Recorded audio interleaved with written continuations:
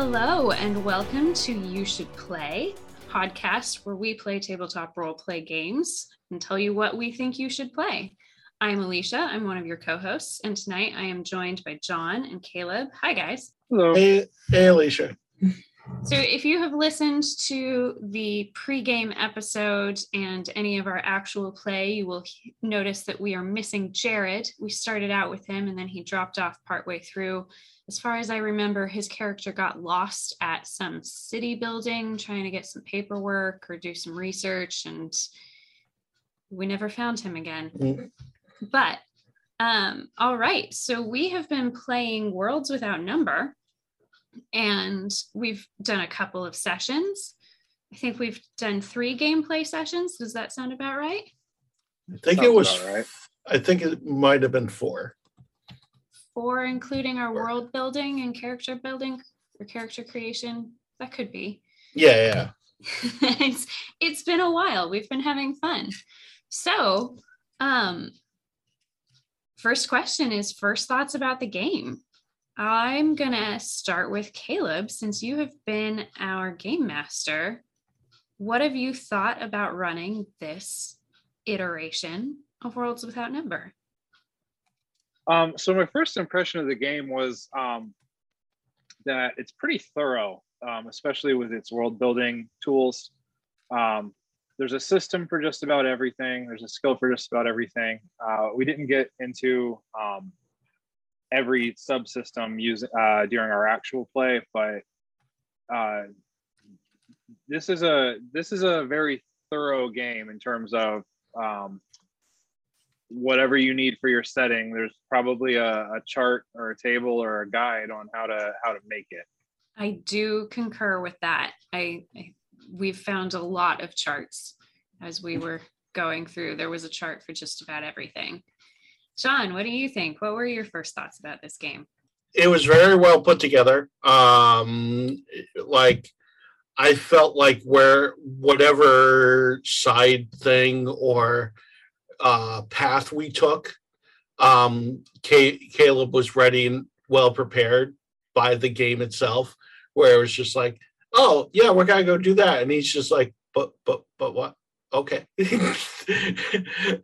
And then it was able to just go off in that direction, which, a lot of games, there's always the struggle by the game master where it's just like, why won't you do the things I tell you to? Because obviously that's the direction I want to go. And he didn't have that problem.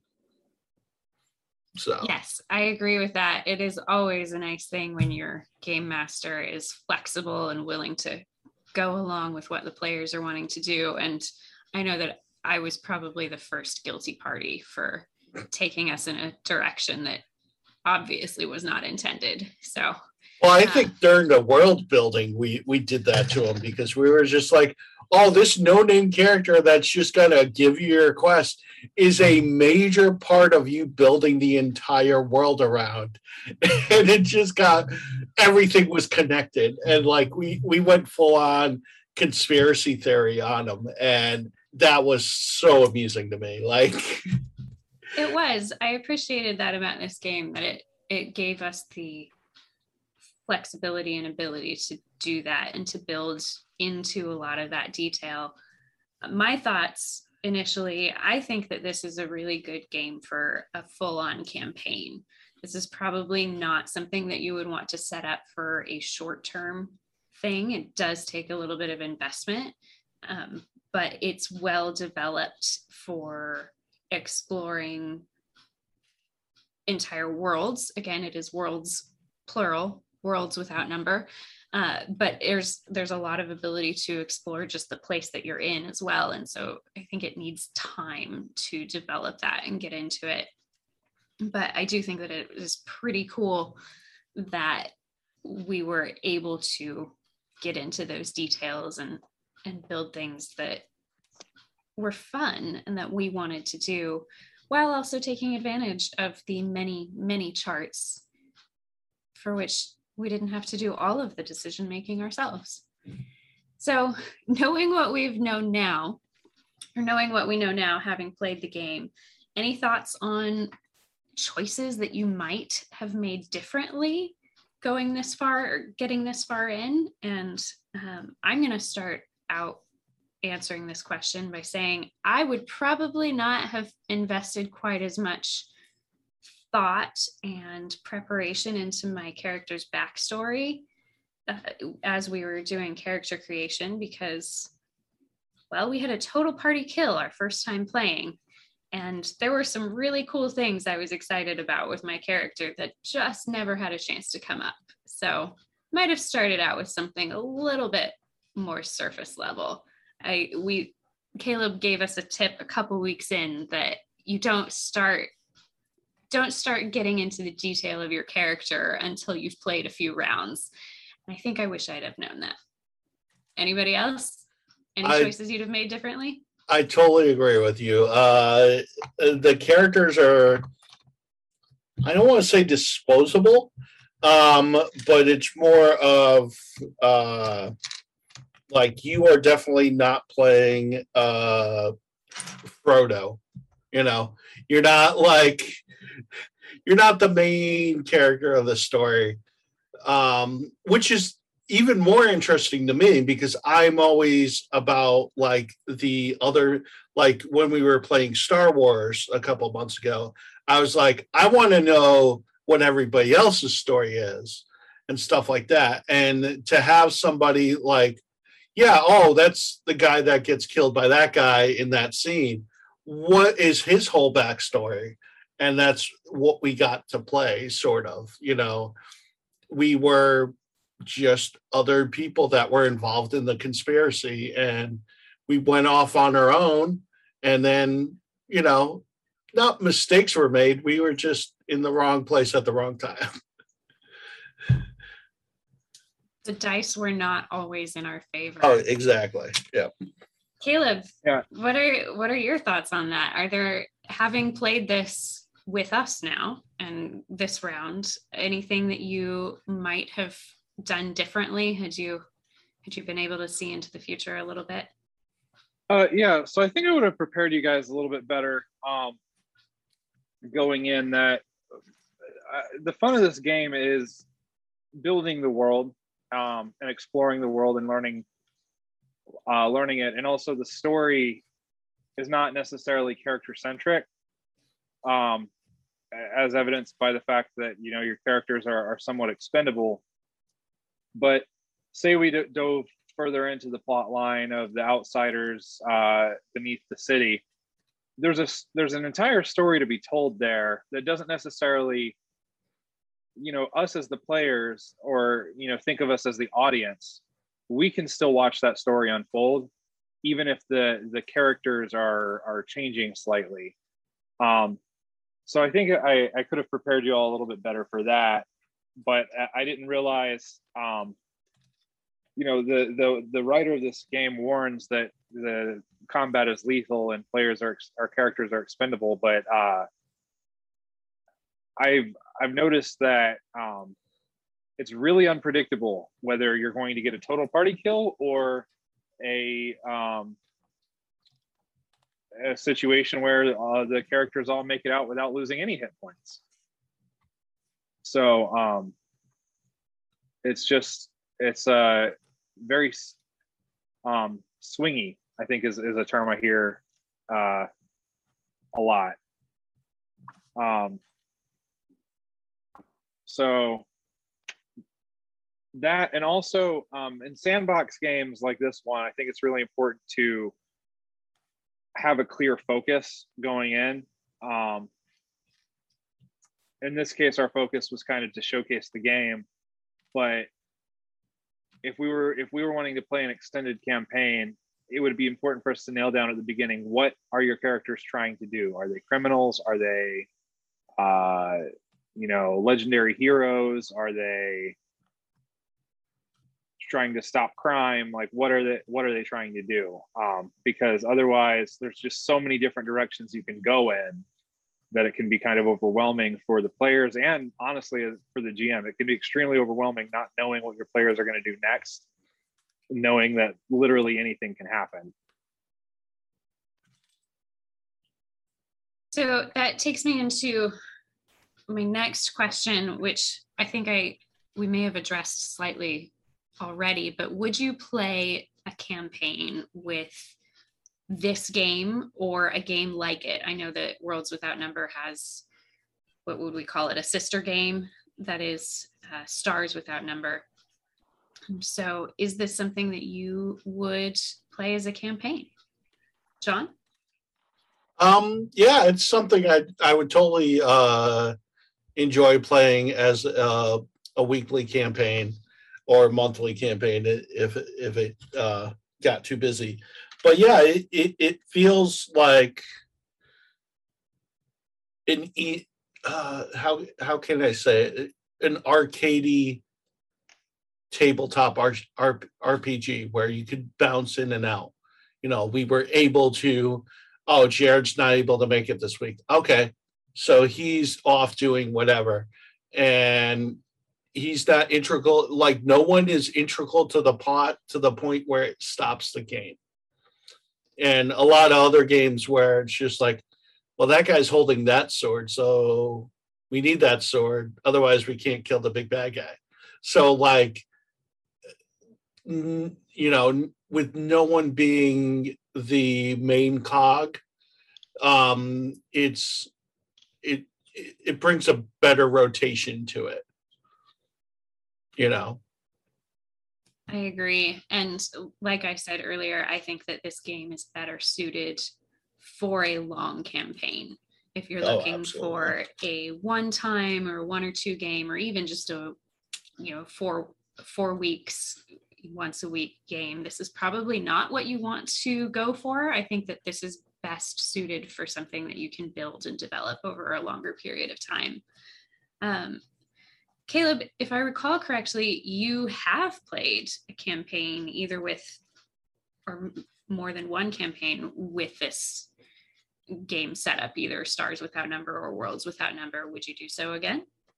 Yeah, I ran a campaign with Stars Without Number for a while, and it ran pretty well.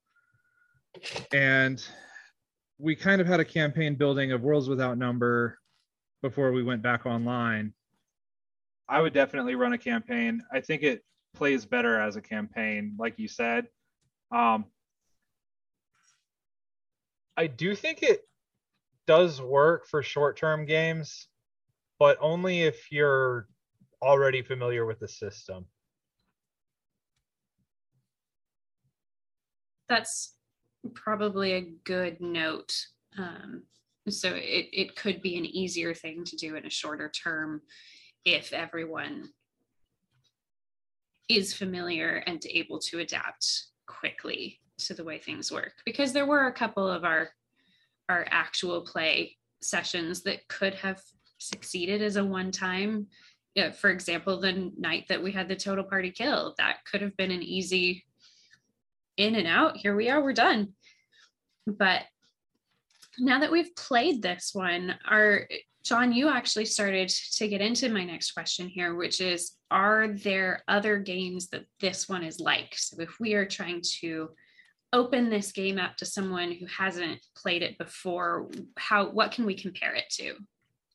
I'm gonna say it does play a lot like a regular old D&D game, but the system's totally different. I feel like it's a little bit different because of the fact that the DM does have a lot of instant world building behind it, so it's kind of hard to connect it to any other games, because I've also not ever DM'd a game, so I don't know what in the background they do that much.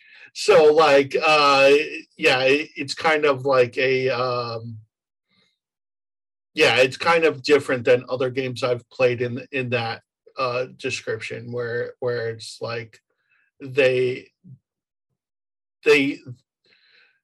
it doesn't matter what the party does, because there will be a system in the background to handle the problems for the DM. And Caleb, before we started, I believe that you related the world to that of some video games, is there anything else that this game is like that you can compare it to, that someone who is thinking about playing might be able to relate it to and say, oh yes, I liked that thing, so I'm going to try this, or no, I didn't like that, so I'm going to avoid this one? This game is very similar to a lot of old school games based off of classic D&D. I've played old school Essentials. I've played D&D VX. And this game is very similar to those games, but it does have a few modifications that make it a little bit more approachable to somebody who's played more modern editions of Dungeons and Dragons. So as far as tabletop goes, it's similar in that regard. But when you get into the world and the kind of adventures you can set up, really the sky is the limit. You can set up dark fantasy, you can set up more whimsical high fantasy. There's different rules for different kinds of magic. You can even include psionics from the Stars Without Number without really breaking the game. If you wanted to lean into more psychic abilities. And with the expanded tool set, you could use this game and its sister game to make a science fantasy game. So, whatever setting, say you like The Witcher or the Elder Scrolls series or something like that, and you wanted to try to modify the game to be more like those, you absolutely could modify the setting to be like those. But as far as tabletop games, it does play very much like older editions of D&D, but with some improvements over those, I think. And now some people might really not like that I just said that, but that's my personal take. I, for one, will not call you a heretic. I do agree with both of you that I would say this is probably closest to a classic D&D setting. But it's pretty fun, and I like the options that you have for creating what you want with it. So, getting into the best part of our discussion, I'd like to talk about our campaign itself and our favorite and most memorable moments, how the game mechanics worked to set those up. And I've got to say, my favorite thing was when none of us could remember our non-player character or NPC's name and just started making fun of it. I think his name was actually Goldfinch. Well, I still can't remember his real name. I think it was Goldfellow. Yeah. And none of us could remember that, and yet it opened up the perfect fun. It was one of those things that doesn't have anything to do with the game itself, but was just fun. And we ended up with Goldmember, Goldfinger, Goldilocks. He ended up with every nickname you can think of with the word gold in it, and that was just delightful to me. I think it's because we became to a point where we, as a group, we synchronized to the point where we're like, his name doesn't matter, like, but we're saving him, and that's one of the benefits of the way this game is, where everybody is disposable, even the NPCs who are the sub characters. Yes. Who are being made fun of and are disposable at that point. It's a little bit easier on the meta to do for that to be part of it. So yeah, that was my favorite of the moments. I've got a couple of other memorable moments, but let me turn it over to you, Caleb. Memorable moments from, or just one, from this campaign. So the total party kill was pretty memorable, but that's not the thing I necessarily want to talk about. We can talk about it later. We'll get to the total party kill. I think one of the things that was memorable to me was when the party was in the cavern and came across the guards who had just wandered down there, and the guards rolled a positive reaction roll, meaning they would not have initiated combat. They would have been helpful as possible. They would have talked to you, but at least one player was so sure that they were up to no good that your party killed two of them immediately and scared the other one so bad that he agreed to never speak of this day again. We murdered all of his friends, and he was just like, I know nothing. Well, I have an appreciation for the morale system and the reaction roll because it sets up a situation where, like, I mean, by some definitions, that was not the most ethical thing that the party could have done, but it might have been the most tactically appropriate. But in this case, it wasn't even necessarily the most tactically appropriate because they were no threat to you. I know that wasn't the only time that we defied expectations, but that was a pretty memorable moment. I agree. John, what about you? What stands out if you had to pick one? I mean, if I had to pick one, of course, the total party kill. I did love the fact that Ray's character was just flirting with me the whole time. On my second character, to be clear. The way he was just like, okay, let's go do this. And that support was very interesting to me because it's just like, my guy was like a former male prostitute trying to make it in the world, and all of a sudden like has this large powerful person going like, oh, I support you, oh, anything you want to do, and that kind of stuff was totally hysterical to me. So, but yeah, I enjoyed the game as a whole. So like there was a few times where there were very memorable moments, but like that goes back to the way everything is very disposable. Like there, as a longer campaign, you'll have a lot more of those memorable moments, and they'll be a bit more solid the way relationships develop if your character lives that long. So. All right. So if you have been listening for a while, you're familiar with the fact that I am relatively new to RPGs. I've only been playing for about a year. And so, Caleb, you have the distinct honor of running my first total party kill. We've all mentioned it now, so let's talk about this. That's never happened to me, where we all died, and that was it. We all died. Yeah, it's something that a lot of games aren't set up for in the world's most popular role-playing game. You have a thing called death saves. So basically, when you drop to 0 hit points, you still have a chance of survival, a pretty good chance of survival. But this game doesn't afford characters that luxury, and I didn't know how to feel about it. I kind of felt, I was like, I don't know if I'm a bad DM for setting up this situation, or I'm a good DM for giving you guys a solid challenge. And that I feel like kind of depends on your group. There are some groups out there I know, because I've run games for them, that would not appreciate that.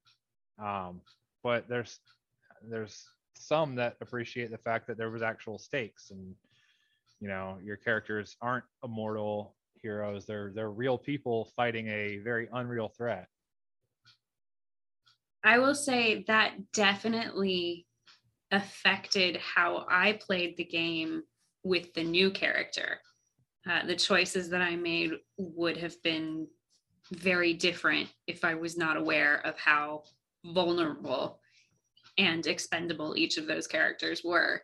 And so the choice to immediately go into combat or to avoid anything that seemed threatening was definitely impacted by knowing how easily we could be killed. John, you mentioned the total party kill as the first standout moment. What were your thoughts on that event? I kind of feel like it wasn't so much the wrong place at the wrong time. It was more of just like, matter of circumstance, where it's just like we didn't need to have that fight realistically. It was more of like, well, we should have just been scouting that night and maybe gotten a few more members before we went in there, because it was kind of like us going too far. Kind of like when we were playing Star Wars, where it was just like on the fly, we just turned it into a heist. And then the next thing, you're pushing me through a door. So that sort of stuff, where it was just like, if we had more planning, it would have been better or been more experienced. For what it's worth, that was a wandering encounter that killed your party. So that kind of is one of those situations where your luck did run out. Yeah. You had several encounter checks without anything. You had one encounter check where you came across something that was relatively benign, and then you had an encounter check where you came across the most powerful monster in the dungeon. I kind of appreciate the fact that you're not immortal in this game, that there are stakes, and that you do have to make your choices wisely because of that there isn't the ability to just come back from anything for any reason. That does change how a player makes decisions, and I kind of enjoyed that. Once I knew it was possible, I definitely would have spent less time on my character had I known how quickly we could all reach our demise. But that was a thing. That was something that we went through, and I feel like we had a better time, or at least I did. I had a better time knowing that we had all already died together. Oh, and I also think, to your earlier point about longer campaigns, if your character survived a second level, your second characters survived a second level, and that's better. And if we continue this campaign, I feel like when you get a character that's third, fourth, fifth level, you start to build out story about them, and also it does feel a little bit earned, and you become more invested, and your treasure feels like treasure. I feel like it does add a little bit of a layer of accomplishment when you realize your character isn't guaranteed to make it this far. Yeah, it's a little bit like life in that way. You don't act like you have a bulletproof vest all the time if there's a chance that you could get hurt. Oh, absolutely. All right, guys. Any final thoughts on this game? Other than I would love to play this again. It's fun. It's well laid out. It's all about the group for me.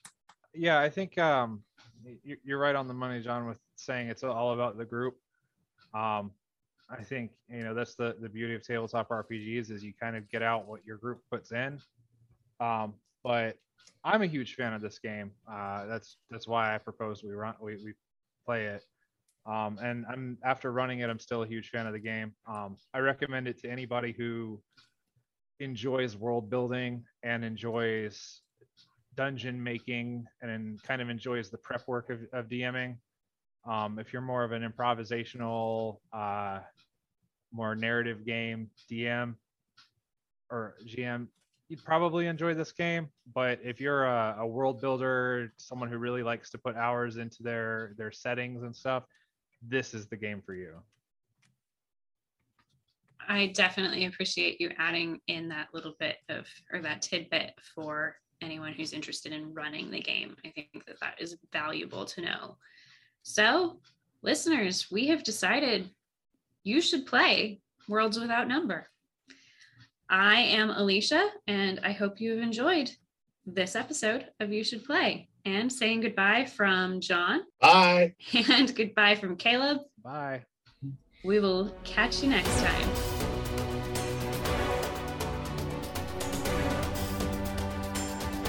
Thank you for listening to You Should Play, a Ray Nagel podcast, produced by Six Pack Nerd Network.